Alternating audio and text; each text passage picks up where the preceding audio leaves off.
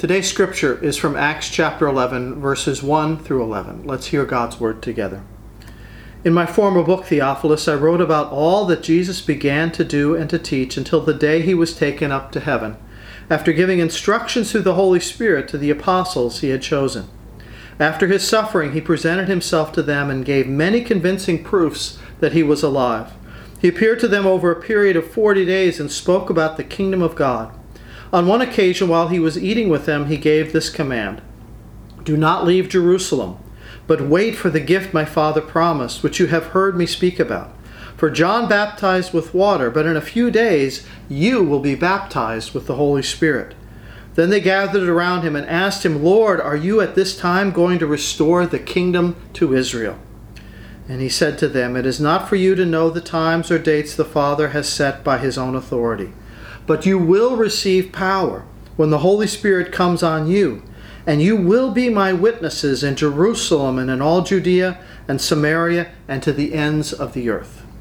After he said this, he was taken up before their very eyes, and a cloud hid him from their sight.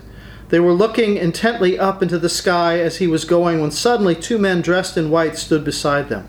"Men of Galilee," they said, "why do you stand here looking into the sky? This same Jesus, who has been taken from you into heaven, will come back in the same way you have seen him go into heaven." Amen. Thanks be to God. This is his holy word. Well, good morning, folks. How's everybody doing today? I hope well. It is Pentecost Sunday, the birthday of the church, when Jesus poured out his Holy Spirit onto the apostles. Jerusalem was like ground zero for a new spiritual pandemic that spread across the ancient world like a grass fire. That pandemic was the gospel, the good news about Jesus, the very Son of God, who walked this earth, who conquered sin and death, who ascended to heaven, who brought forgiveness of sin, purpose for living, and a vision of God's good kingdom. And on Pentecost, Jesus adds that special sauce. He adds that one more thing, the power for his people to be able to tell that story and then to be all that God wants his children to be. The Holy Spirit would now fully indwell every person who turns to Jesus for salvation. And amazingly, in one generation, this gospel virus, it spread throughout the entire Western world, starting in Jerusalem, going as far east as India, as far south and west as Africa, as far north as England. Pentecost was a disruptive moment. A disruptive moment. That's when something significant happens that dramatically changes the course of history or changes the course of a person's life. There's a before, and then there's an after, and in the middle is this disruptive moment. The disruptive moment is so huge, so important, that it marks life as a before and after whatever the event was. Like the birth of a child. There's before and after. The invention of the personal computer. 9/11. But you know, Western civilization marks its history by the life of Jesus, BC and AD, before Christ and Anno Domini, in the year of our Lord. I know secular academia has sought to change that delineation, but that's just revisionist history for you. The birthday of the church was a disruptive moment. The world was changed forever when Jesus launched the church. The church. Jesus first used that word in Matthew 16:18. After Simon Peter proclaims his belief in Jesus as the Messiah, the chosen one. Jesus says to him, "And I tell you, you are Peter, and on this rock I will build my church, and the gates of Hades will not overcome it." I will build my church, the church, the ecclesia in the language of ancient Greek. Jesus didn't invent the word, but he did transform it. The ecclesia means the called ones. Originally, it described the call that went out to citizen soldiers to assemble as an army. Ancient Greece was just like dotted with small towns and cities. They didn't have standing armies. They had citizen soldiers who were ready at a moment's notice to come together to defend their homes. Like the Minutemen in our Revolutionary War. You know, when Paul Revere came riding through town in April of 1775, waving his hat in the air about the British, the Minutemen gathered. And they were so called because they were supposed to be ready at any minute to run towards the battle when the call was given. So the American version of the ecclesia, the citizen soldiers, they marched to fight the British at Lexington and Concord. Well, Jesus gave birth to a new ecclesia, a new kind of army. Not an army of soldiers, but an army of committed believers. The ecclesia are people with a twofold call. That twofold mission is summarized by what we remember as the Great Commandment and the Great Commission. The Great Commandment, all about relationships. Jesus said it in Matthew 22:37. You shall love the Lord your God with all your heart, all your soul, with all your mind. This is the greatest and the first commandment. But then he goes on to say, the second is like it. You shall love your neighbor as yourself. Now, right before Jesus was arrested and crucified, he elevated this call to love to an even higher level by these words in John 13:34. He said, I give you a new commandment, that you love one another. Just as I have loved you, so you also should love one another. And by this, everyone will know that you are my disciples, if you have love for one another. So love. Love for God, love for the brothers and sisters in Christ, and love for the people around us in the world. Jesus said this is the first, most defining characteristic of his army, his new ecclesia. And then post-resurrection, Jesus added this call to his army, his ecclesia, in Matthew 28. As you go into all the world, make disciples, baptizing them in the name of the Father and the Son and the Holy Spirit, teaching them to observe all that I've commanded you. The call to the ecclesia was to nurture these new, healthy followers of Jesus who were to be grounded in the teaching of the apostles, which are collected in the books of the New Testament for us. But they're two sides of the same coin, to love and make disciples. Love and make disciples. That's the call Jesus gave to his ecclesia, his church. And what happened on that first Pentecost was something the world did not expect. That there were people who actually took Jesus' words seriously. People who actually took Jesus' words to love and to make disciples. They took those words seriously. They actually decided to live that way, to live the Jesus way. And as the Holy Spirit filled their souls, well, that's what started the gospel pandemic. Pentecost was a disruptive moment. Many people are characterizing our current pandemic as a disruptive moment, something that will change the future forever. There will be a sense of life before the pandemic and life after the pandemic. And those two things will not be the same. This disruptive moment is going to affect the church just as much as it does any other aspect of society. Because, and I could be wrong here, but most of the experts seem to think that the coronavirus is not something we're just going to get through in a couple of months and then we'll go back to our old normal. This is not just a little storm that will pass and then things will go back to the way they were before. I saw an article in the Harvard Business Review that said every business should look at itself as a startup business. Every corporation or small business should now think of itself as a startup because the old playbook is not going to work in the future. And if they don't adapt to these new realities, they will go under. They got to set aside the current playbook, the current business model, write a new one, because if they don't, it won't be long before they're out of business. And I believe this is true for the future church as well. If our focus is just on getting back to what we used to do, if we don't take a hard look at the ways we need to adapt, if we don't look at this disruptive moment as an opportunity for change, then it will be impossible for us to embrace the future that I believe God has called, has for us as his army of lovers of God and people and disciple makers. Our mission should never change. Our methods, our mentality, the way we measure, success as a church, those things must change. And this will be a good thing. I say this with confidence because Jesus is still Lord, and his Spirit is even now working powerfully in his church and in all our lives as well. God is good, and he has a good future for us.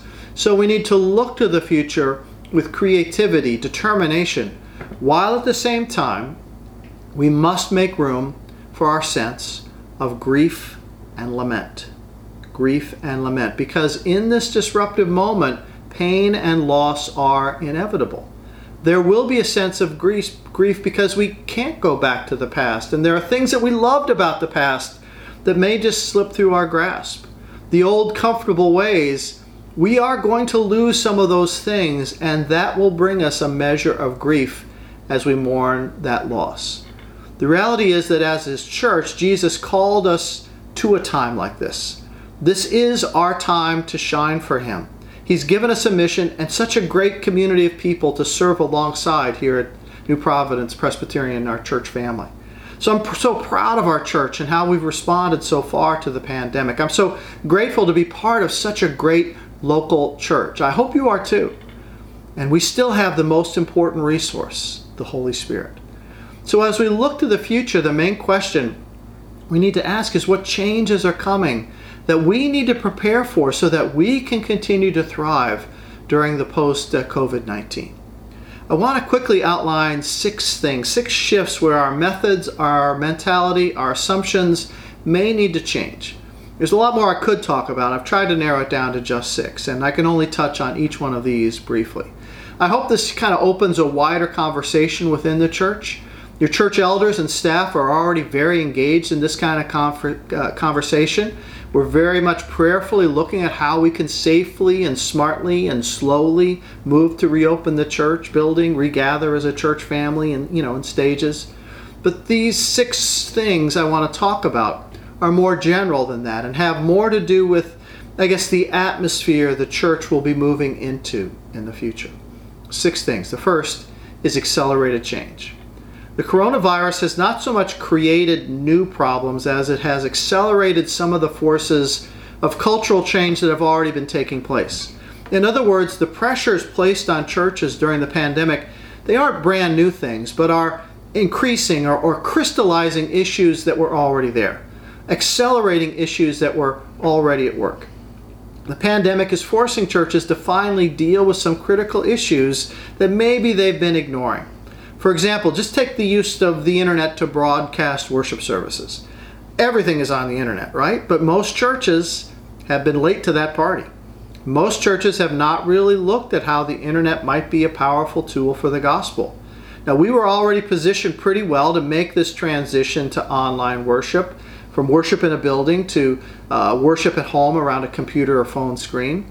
We were already broadcasting our worship over the internet, on Facebook, on local TV, all the things. But for a lot of churches, this was undiscovered territory, and they had to scramble to figure something out. But even if we only made the transition, we really only made it because we had to. We hadn't placed as much emphasis on using the internet as a ministry tool that we should have, and I think that has to change. Churches that don't quickly learn how to connect with their congregations digitally are going to take a big hit during this pandemic. The world of communications has moved to the internet, and churches that fail to understand this new reality and really embrace it are going to struggle to survive. The problem already existed, but the pandemic has kind of pointed this out in big, bold letters. And that same idea is true for some of the other things I'm going to mention this morning about church programs, about missions, about church finances. Churches that were growing and adapting before the crisis are far more likely to see that growth accelerate. Churches that were in decline, that were kind of cemented to the past, are also likely to see their decline more rapidly. One of the saddest things that we will see in the next year is the number of small churches that will close their doors because they're just simply not able to adapt to this changing environment. The good news about this first shift is that when times of crisis come, they can also be opportunities where people are open to maybe doing something differently. Church members will be more willing, will actually expect their church leaders to initiate some new changes to bring about a better preferred future. And the churches that will thrive will be the ones who sincerely believe that the church's best days are still ahead. And that connects to number 2, from analog to digital. Over 90% of churches are now conducting online worships, and most will find that they need to continue this practice even after the coronavirus has been eradicated. But going digital is going to be bigger than just worship services. A characteristic of churches that will thrive during and after this crisis is that they pursue an effective digital delivery strategy that extends beyond online worship into connection, community, and spiritual formation. In other words, we have to be open to moving much of what we do as a congregation to the internet as a parallel strategy for all our in-person gatherings that we are used to in the past. The best strategies will be those that look beyond simply recreating online what we were offering in person. Meeting online is simply not the same thing as meeting in person. That doesn't make meeting online bad, It's just different, and we have to change our expectations of what we can actually do when we meet each other online. I mean, nothing replaces a hug, right? We do absolutely need that in-person community. But a lot of what we do can be done in significantly different ways via online meeting platforms. For example, 4 weeks ago, we launched an online new members class. I wasn't sure anybody would sign up. What happened? We now have 24 people in the class. It's the largest new members class we've had in many years. Turns out the old way of meeting on Sunday mornings just didn't work out for a number of folks who have been part of the church family for a long time, but were never able to commit to a regular Sunday morning class. So the online version is perfect for them. And I really applaud Elder Scott Pluchet and Lori Acharito and their team for embracing this new way of connecting with people. It's different. It has some weak spots, but overall, it's working. Our women's tapestry groups, many of our men's small groups have also embraced online meetings. It's not perfect, but it's working. We'll need to continue to do more of this as we think about how best to create a digital delivery strategy for making disciples. Even when we're able to meet again in person, we're going to need to develop more and more online experiences to encourage people as they grow in Christ. In the same vein, our financial stewardship will increasingly need to be online. I must get 5 emails a day from companies that provide the tools for online giving, trying to sell us, their products. It's a booming business right now. Now, thankfully, we had all those online giving tools already in place prior to the pandemic because we knew that that's how many people already paid most of their bills.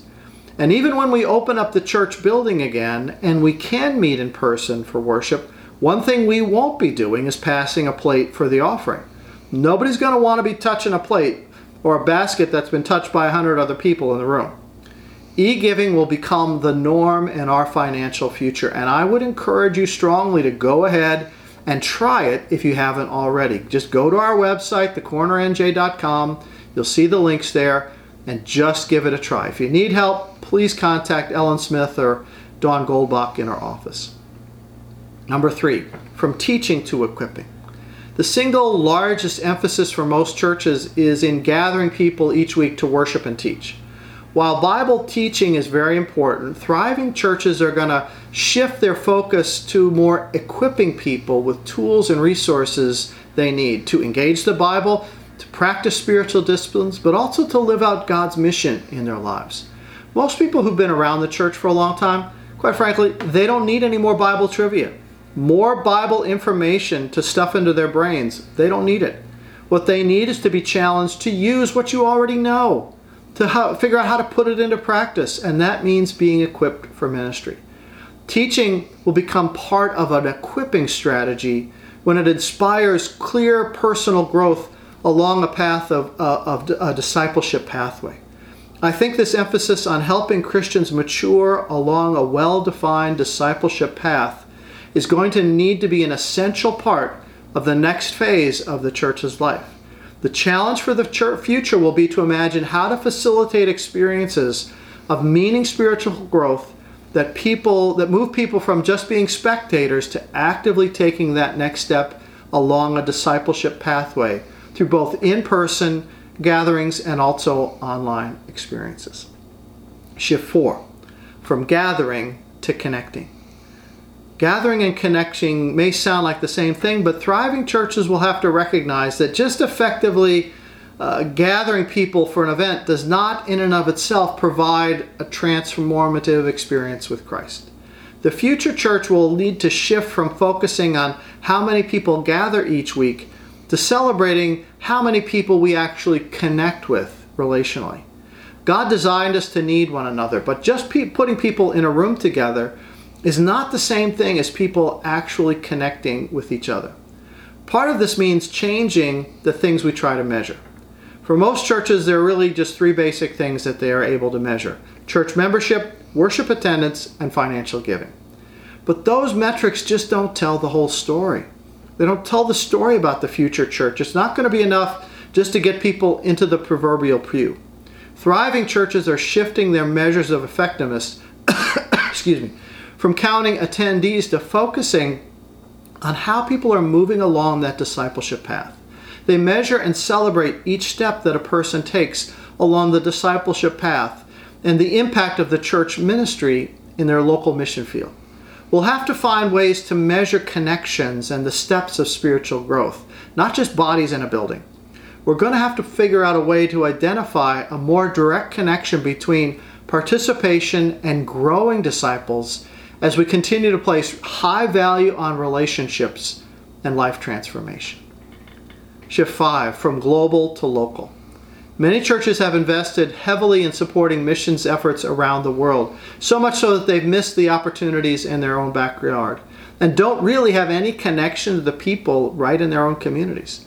Now, we've known this, and we've been trying to take some steps to put a greater emphasis on our own mission activities right here at home. The struggle we've had is that, sure, we can find good Christian groups to partner with in Newark or Elizabeth or New York City, but that's not really local. Local means Summit, New Providence, Chatham, Madison, Berkeley Heights, Gillette, Warren, Watchung, Madison. Our immediate circle where our own people live. And please excuse me if I omitted your town. We love you too. But in all of these fairly prosperous, busy suburban communities, it is much harder to find a niche for local mission. COVID-19 has changed that. The pandemic has exposed a lot of real needs in the lives of people who live right in next door in our own communities. Now we have an exceptional opportunity to reevaluate our investment of time and energy that we're making into local mission. Our Boxes of Hope initiative is doing exactly that, a prime example of what we need to be doing. It's meeting the needs of those who are near our own front door. We've served over 100 families already. We anticipate that number will jump to over 700 families before the end of June. That's a lot of people in need. And I think the Boxes of Hope program will be a great model for us to follow as we pursue other missional outreach opportunities in our own city, within blocks or within miles of the church. We can do that and still ensure our commitment to global ministries. Make sure that's not diluted. It's not an either or thing. It's both and. We can do both local and global mission. Shift 6, from complexity to simplicity. Complexity is easy. Simplicity is really hard. Planning more and more church activities does not directly correlate to having a healthy church. Simplicity is going to be key for our future. Doing fewer things, but doing them really well. Less programs, but they're more effective. Declining churches often choke on their complexity, especially when it comes to decision-making process. Studies show that the average declining church has 40% more people on their boards or sessions or vestries or committees or administrative groups than thriving churches because it's all about who's in control. Thriving churches are becoming more intentional about their mission and vision, and they're learning to focus on what's important, getting people to work together on serving teams that actually do stuff. And then they can disband, rather than these oversight committees that generally do nothing and continue meeting long after they have outlived their usefulness. This is a transition we've also been working hard to accomplish over the years, and I think we've done a pretty good job of it. Moving away from traditional committee structures to serving teams that simply roll up their sleeves and get involved in ministry. We don't have layers and layers of bureaucracy in this church, which means that we can move more effectively and more efficiently, be more adaptive in how we approach ministry. Many churches are not this way, and the quarantine situation has really thrown them for a loop. The old ways are just not working anymore. One of the things that's best about our new denomination, ECO, is that they are on the forefront of encouraging this kind of structural change within the local church. So the challenge ahead will be for us to imagine what it might look like if we could actually align our resources, our time, our staff, our volunteers, our money, to ensure that we're delivering our mission for Christ consistently and effectively. Well, there are a lot of other things I could talk about, but I am out of time. The main thing to remember is that the Holy Spirit is using our current disruptive moment to call the church to new opportunities for ministry in Jesus' name. And it's up to us to take up the challenge. A.W. Tozer once said, "A scared world needs a fearless church." A scared world needs a fearless church. When I first read those words, I thought, wow, that is exactly our challenge. That just hits the nail right on the head. A scared world needs a fearless church. Now, Tozer wrote in the 1950s and 60s during the height of the Cold War with the Soviet Union, a time when the threat of nuclear war hung over the landscape like a mushroom cloud. People were afraid. People were anxious about the possibility of imminent nuclear war. I can remember doing these disaster drills in elementary school, crouching under your desk or kneeling by your locker in the hallway as though that was going to save you from a nuclear blast. Some of you baby boomers may remember that too. But the fear was very real. Well, our world has been hit with a new wave of fear and uncertainty and anxiety and all the rest. A scared world needs a fearless church. And the only way to be a fearless church is to be filled with the Spirit of Jesus. We need to embrace this disruptive moment and respond to Jesus' call to be his church, to be his army of lovers and disciple makers right now as we follow Christ and create the future church. Let's pray together. Lord, I just thank you for Pentecost and how you backed up everything you said with the outpouring of the Holy Spirit. And that same Spirit is alive today in us and in our church. And we believe, Lord, that we are called to do the same kind of things as the disciples did, to love and to make disciples. So, Lord, challenge us in all of these areas, not to be afraid of this disruptive moment, but to embrace the opportunities and the challenges that it'll bring, even though we're struggling through day after day in our self-quarantining, Lord. Help us to embrace this new future and to see your good kingdom at work in the midst of it. We thank you now in Jesus' name. Amen.